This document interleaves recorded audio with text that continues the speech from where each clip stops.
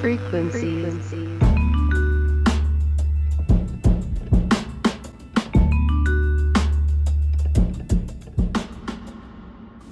The Irish writer George Bernard Shaw once said, "England and America are two countries divided by a common language." Here I am sat in my wardrobe, or is it a closet? My very first Raw podcast, Lisa Jane.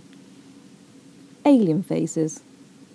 Before I left home, I was told the Americans love the British accent. What I was not told about was sometimes talking British was hard to understand.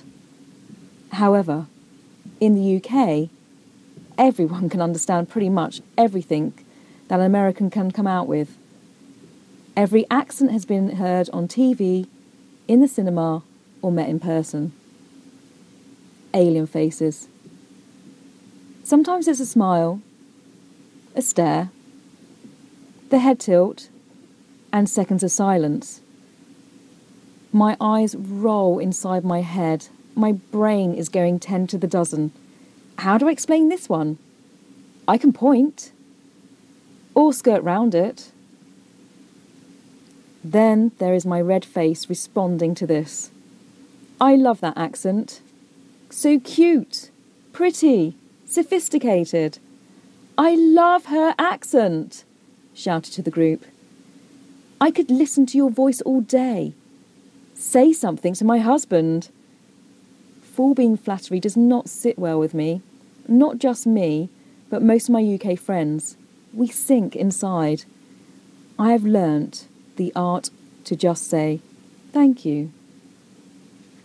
Then comes, are you Australian? No, I am British. Really? We all listen to music, right? And I've noticed that some American artists have used British terms, and some British artists that have made it over here have their listeners confused. Motorway. I was so caught out with this one. Had I only just learnt how to drive on the right side of the road, I also learnt I get the alien look when I say motorway. But let me remind you, times like these, Foo Fighters. I am a one-way motorway. I'm the one that drives away. And let's not forget pudding. Yes, pudding. I believe it's dessert here. Pink Floyd? Another brick in the wall? If you don't eat your meat, you can't have your pudding. How can you have your pudding if you don't eat your meat? Pudding as in dessert. Many Americans, when listening to popular 80s band Squeeze sing their hit Tempted, they must have wondered why he bought a flannel for his face, not realising that flannel was actually a washcloth. Yes, I use a flannel to wash my face, not a washcloth. So, the British lady has landed, August 25th, 16. I was asked to attend an interview regarding speaking the English language at the university. This was part of my teaching programme. After the interview, a suggestion was made that my vowels should last longer, so students could understand what I was saying. Really? Oh boy, this is going to be fun. So I'm going to move on to snippets of my day. I throw my knickers on, my pants, yes, my pants, my knickers, as in underwear, not your pants. We call it a toilet. So I'm out and about, and I need to use the ladies. I am busting. Excuse me, could you direct me to the toilet? Silence.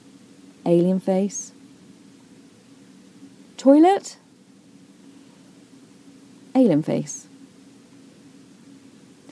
Oh, restroom. Oops. That was awkward. So I'm in the toilet, and the tap seems to be stuck, so no water. So I have to go find somebody. Excuse me, your tap is stuck. I can't wash my hands. Alien face. Silence. Tap. Silence. There's no water to wash my hands. I'm physically rubbing my hands at this point. Oh, faucet. Faucet. Thank you.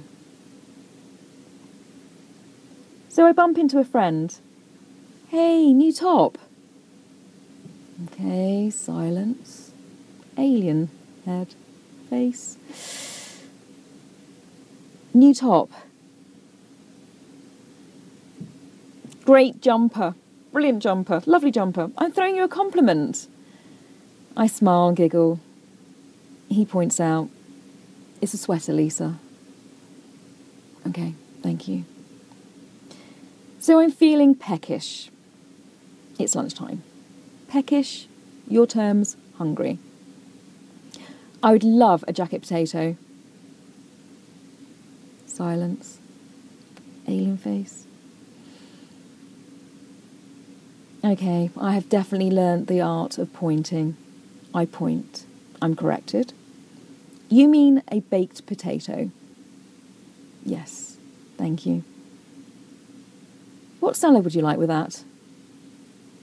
Ooh, tomato salad. She smiles. This is becoming tough. A friend then jumps in with the correct pronunciation. Thank you for that.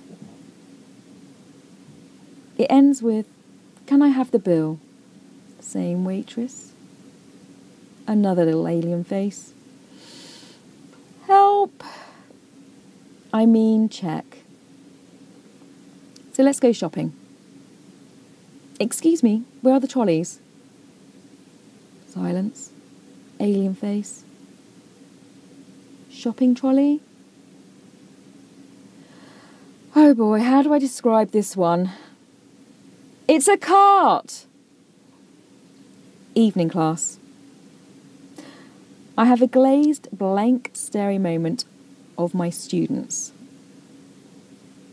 Okay, you'll be producing your sketches on A4 paper. Silence. A4. Alien? Yes, A4. Size? They have never heard this term for paper sizes. A4. A3? I have been designing for years. Now I must re-educate myself on paper formats. Oh dear. And a rubber means something totally different over here. You don't use a condom to rub your work out. No one told me this. And if they did, I forgot. I have learnt that Americans do not understand words such as knackered, which describes somebody who is excessively tired. However, I love it here. And I love that I can use the word bollocks. Such a stress-relieving word to sound out after a stressful day. Thank you, America. Sorry, Mum.